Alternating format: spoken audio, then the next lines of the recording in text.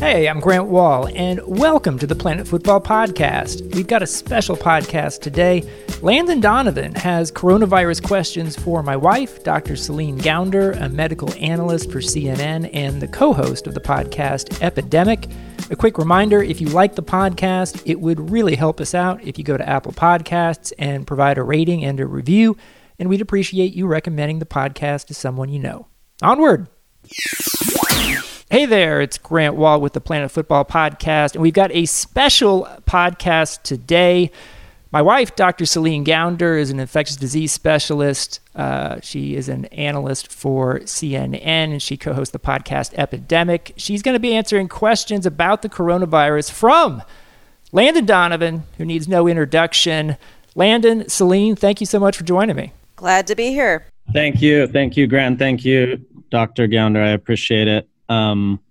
I just wanted the opportunity, probably selfishly, just to try to learn more about this whole thing, because my thought process has evolved quite a bit over the last few weeks and months. So I'm sick of hearing from people who don't know what they're talking about, and I wanted to hear from someone who knows what they're talking about. So I appreciate it.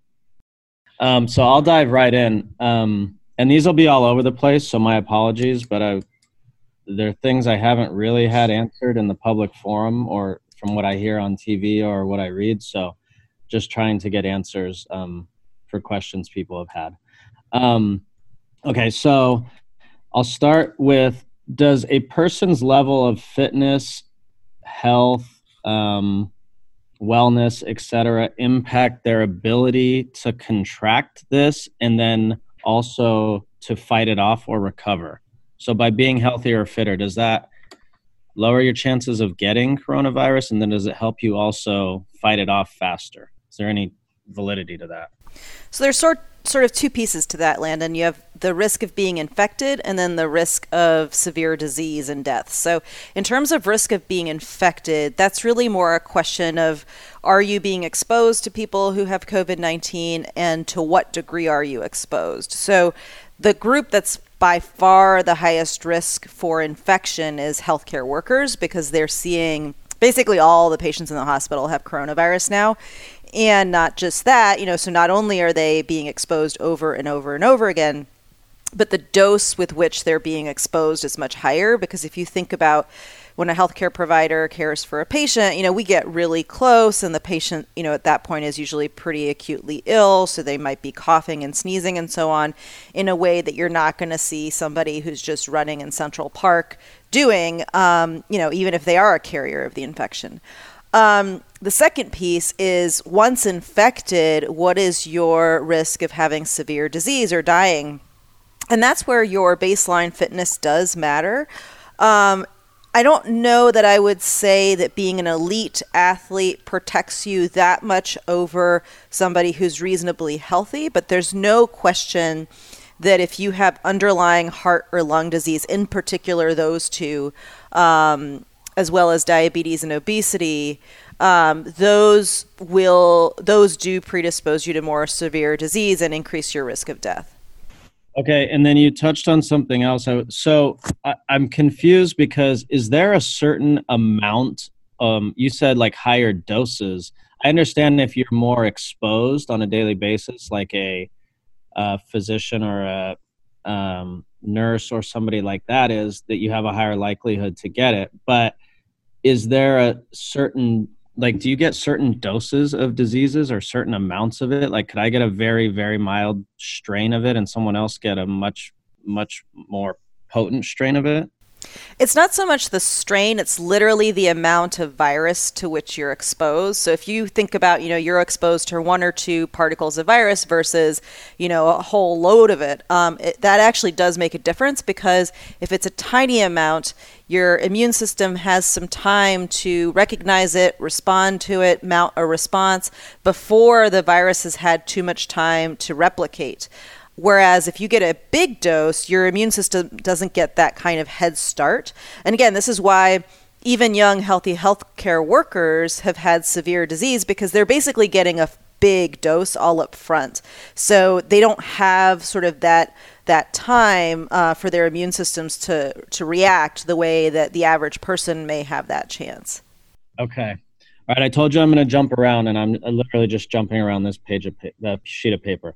I think the biggest, well, not the biggest, there's a ton of big questions, but why were we not prepared for this? And why, I mean, I'm not an expert. So in the beginning, I was saying things like, well, it's in China, and so was SARS, and so were other things, but it never made its way here. It wasn't that big of a deal. But aren't we supposed to be, aren't there people paid? And isn't this why we pay so many taxes, especially in California, New York, so that we're prepared for things like this? Yeah, that's a huge question. And there's different ways to answer it. So first of all, for those of us who work in this space, we have been saying literally for decades that this was something that we needed to worry about. We were more worried about a pandemic influenza that was going to behave in exactly this way than specifically a coronavirus. But really, the premise is essentially the same in terms of what you need to be preparing for, in terms of things like the national stockpile, in terms of drug and vaccine development and those kinds of issues. I don't really understand why it is people feel the need to prepare against human threats as opposed to viral or other biological threats. That's one I don't understand, because frankly, it really should be part of our national security agenda and priorities to be preparing for both. I mean, it would be like saying we don't need a military until the next attack. Obviously it doesn't make any sense at all. And frankly, this was under certain administrations recognized to be a national security concern. After Ebola, there was a position on the National Security Council focused on pandemic preparedness, and John Bolton and this current administration dissolved that, which I don't know that would have solved everything, but it certainly would have put us in a slightly better position to prepare for the current situation. Okay, and why didn't Ebola, and I apologize if these are really dumb questions, but why didn't Ebola or MERS or SARS or H1N1, why didn't they take off the way this has? Well, some of this is a reflection of how infectious it is, how it's transmitted, and then how deadly. So Ebola is not infectious, doesn't spread as easily as coronavirus. So Ebola is really something that's spread by contact with infected fluids, but it's not spread through the air. Whereas coronavirus, if you're coughing or sneezing in somebody's vicinity, it's going to be transmitted to somebody. That's why, the 6 feet rule comes in. Now, MERS and SARS are also coronaviruses like COVID-19. They are transmitted similarly. They seem to be relatively less transmissible as compared to COVID-19. So while the route of transmission is essentially the same, the probability of transmission is lower with SARS and MERS. And then the other piece of it is how likely is it to kill you? So if something is extremely fatal, like Ebola, it's actually much harder for it to spread through the population because people die from it pretty quickly and they're not able to spread it. Whereas with coronavirus, we're actually realizing probably about a quarter of people who get it don't have any symptoms at all. And then another big chunk have very mild symptoms. And those people can be spreading this, and they themselves really don't suffer major consequences, but other people to whom they spread it to may. And so that's also a big difference here. So it leads to the question, shouldn't we, and maybe this is something you shout from the rooftops all the time, but shouldn't we kind of be social distancing forever anyway? I mean, do we really want to be exposing ourselves to any of this stuff all the time? Well, I mean, I think social distancing forever is pretty radical. I think we do need for the foreseeable future to be very focused on very strict social distancing. We're looking at probably a couple months here of that. And it's also going to be sort of in waves where essentially what's happened is New York City being the biggest, densest city in the country, and then some of the West Coast cities like Seattle, San Francisco, and LA are sort of at the front end of this curve where those West Coast cities also have tighter relationships with China and other Asian countries, both in terms of business and travel. So, of course, those are the places that are going to be hit first. And then now we're seeing sort of a second wave with Midwestern and Southern cities like Detroit, Chicago, Atlanta, New Orleans. And then it will go from there to other such cities in the heartland, as well as suburban areas and then rural areas. And so suburban areas we're already seeing here outside New York City, places like Bergen County, Westchester County, and even places as remote as the Navajo Nation is seeing cases now. So it's kind of trickling from the biggest, most populous, highest risk places into the rest of the country. And so there are certain regions that may go through the social distancing phase, the very tight lockdown first, and then be able to move into the next phase of containment, which I can describe in a moment, later or after that, while other parts of the country may still need to be under lockdown. Now, what does life after lockdown look like? What you really want to do is get to the point where there's not so many cases in the community that when you have many fewer cases, you're actually able to do contact tracing, which is where, if you take person A who has a disease, can you trace, the person B and C that they have infected, and then be able to say, okay, person C has infected person D and E. Right now, we can't do that because there's just so much transmission that those chains are completely blurred. But once you get it suppressed enough that you can start to do that and complement that with testing, it becomes a very different thing to control. So that would be sort of the next phase in all of this. So I think once we get to that point, we won't need to do social distancing the way we are now. Okay, so to that end, it seemed like, and I don't know if this was planned or if it seemed like it was more reactionary from our government and even our local governments. We went through no mass gatherings of 1,000 plus, no mass gatherings of 250, no mass gatherings of 10, and then it was basically self-isolation. So when you come out of this, is there a similar sort of easing back in? And it leads to my bigger question is, when will we be able to have sporting events again in front of fans? And I know you don't have a definitive answer, but is there a process that we go through to get back to normal life? Or is it just one day we say, okay, we feel good about it, everyone can get back together now?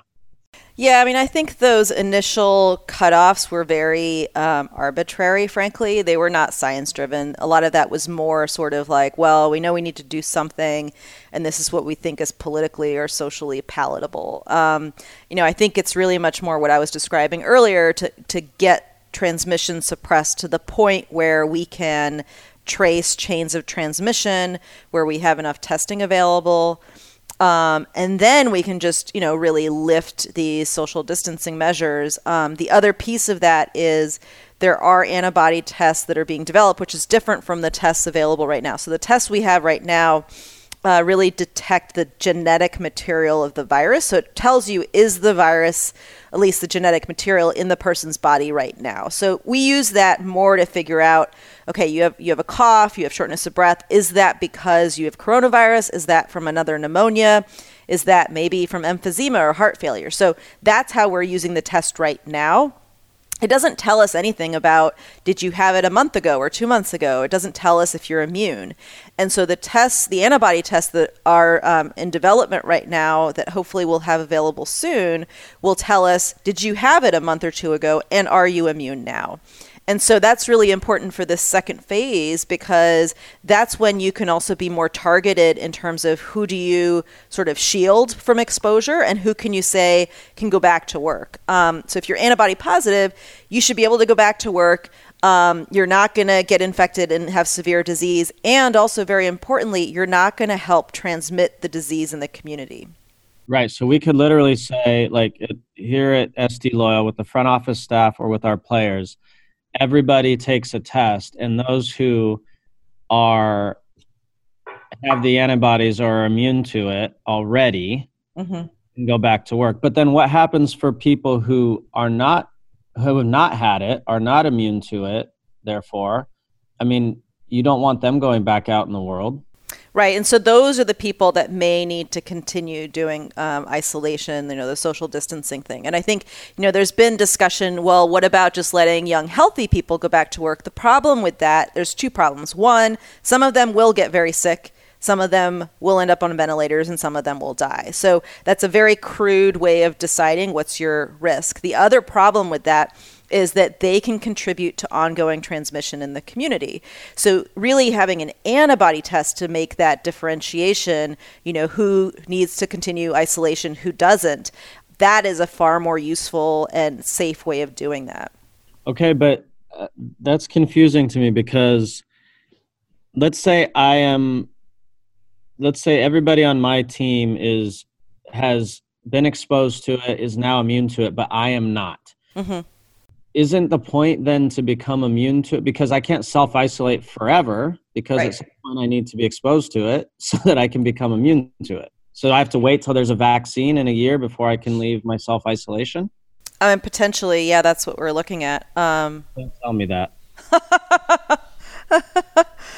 Well, or, then there's also going to be a discussion, like if you were saying, well, my entire team except for me is immune, that basically means you have the herd immunity of the team that's protecting you. So, I think these are going to be more nuanced discussions of, well, if everybody on the team except Landon is immune and we can assure that Landon is not exposed to anybody outside the team, is there a way to make it safe for Landon to go back to playing? I think there's going to be sort of a balancing act to be done. But I think especially people who are not immune and who fall into very high risk groups and who are in places where there is known transmission, there's ongoing transmission, those people absolutely are going to have to keep self-isolating until there's a vaccine. Okay, I want to get back to something you said earlier then, because and this is where my thinking has evolved, if we can save one life,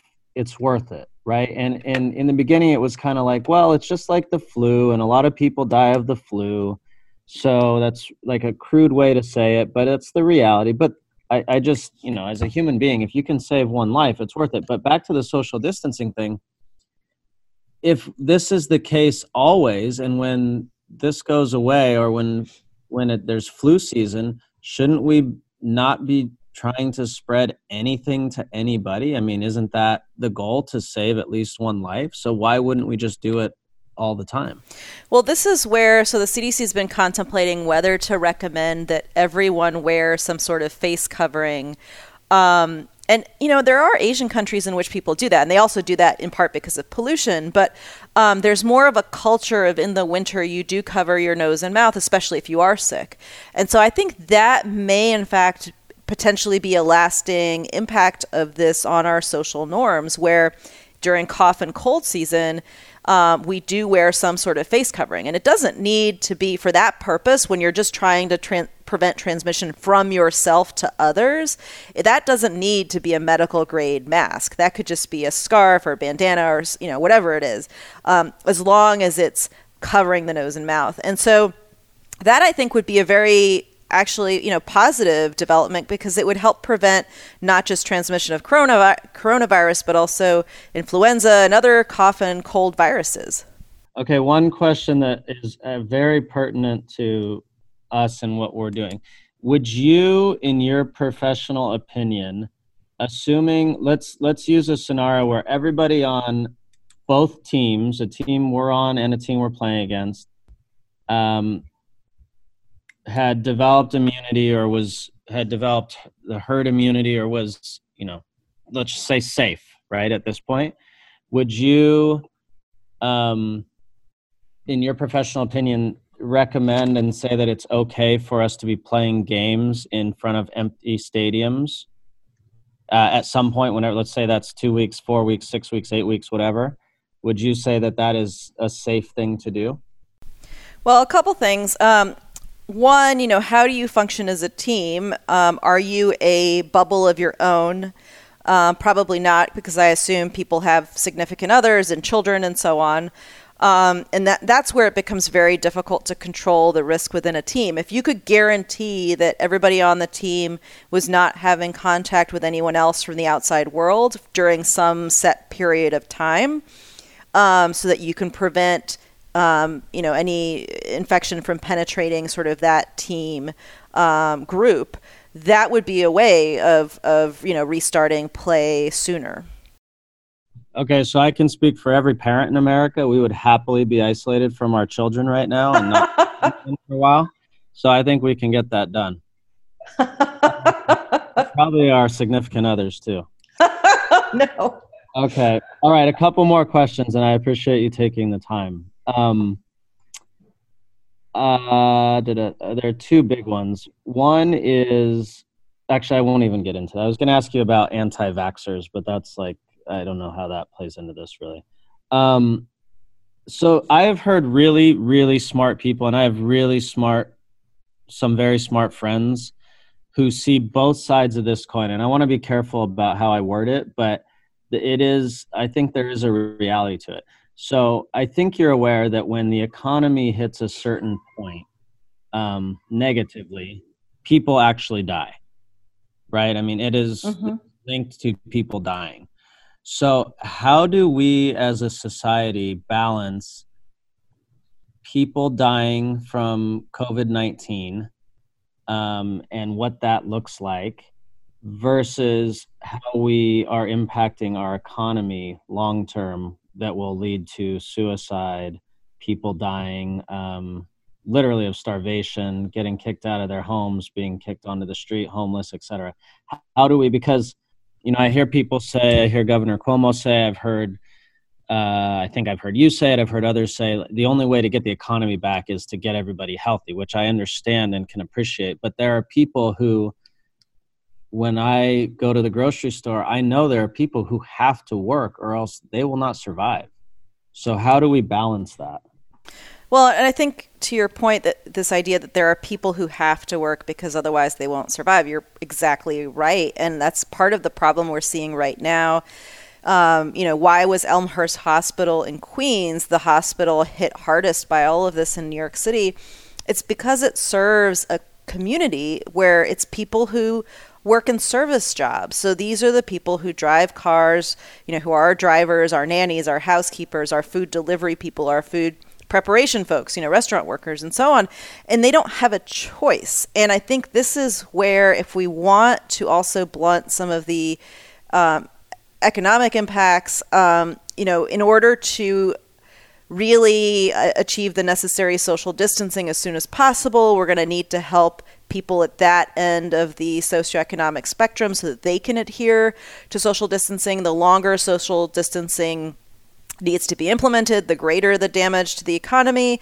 And then on top of that, the long-term effects that you're talking about in terms of what's the impact of the economy on people's health, it's also at that end of the socioeconomic spectrum that people are going to suffer the most. And we've already seen this in terms of in terms of increasing rates of suicide, who's most affected by that in the U.S. That's essentially poorer Americans. And so, that's who this is going to affect. So if we're concerned about that, that is where we're going to have to do some sort of redistribution of resources to address that and to support people through what is going to be probably a very difficult couple years after this. Okay. Last question. I really appreciate your time. Thank you. What, in your opinion, is the most urgent, important thing for us to know or do or help with right now? A lot of people feel helpless. Mm-hmm. And so if if it's absolutely social distancing is the number one, or staying isolated or safe in place, or if it's sending masks to hospital workers who need them, or PPE to people who need, what is the one thing that is most grave that people can help with or do to help? Well, I think it's exactly those two things that you just, cited, Landon. I think, one, really taking social distancing seriously, really committing to it, trying to put pressure on family and friends to also do it. This is a real problem. This is not a hoax. And so I think that's number one. Number two, if you have, I wouldn't say go out, don't log on Amazon and try to buy up PPE. You're just going to drive up prices even beyond what they are now. But if you have some in your home, if you know friends or family who have it, have them donate that to the hospital, because it really is a very dire situation that we're dealing with right now.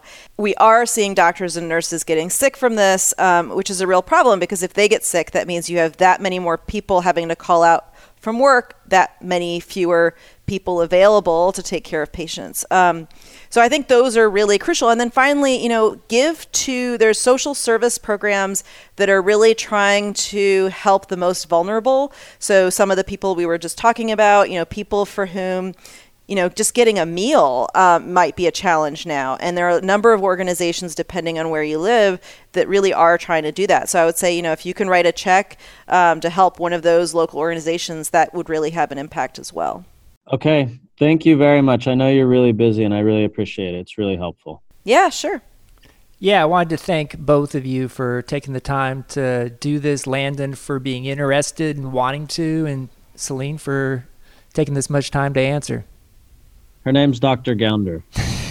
Yes, don't forget it. Thanks, everyone. Bye. Be well.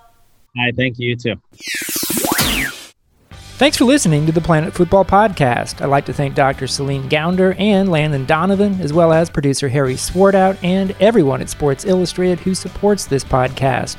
Remember, if you like the podcast, it would really help us out if you go to Apple Podcasts and provide a rating and a review, and we'd appreciate you recommending the podcast to someone you know. Be safe, everyone. See you next time.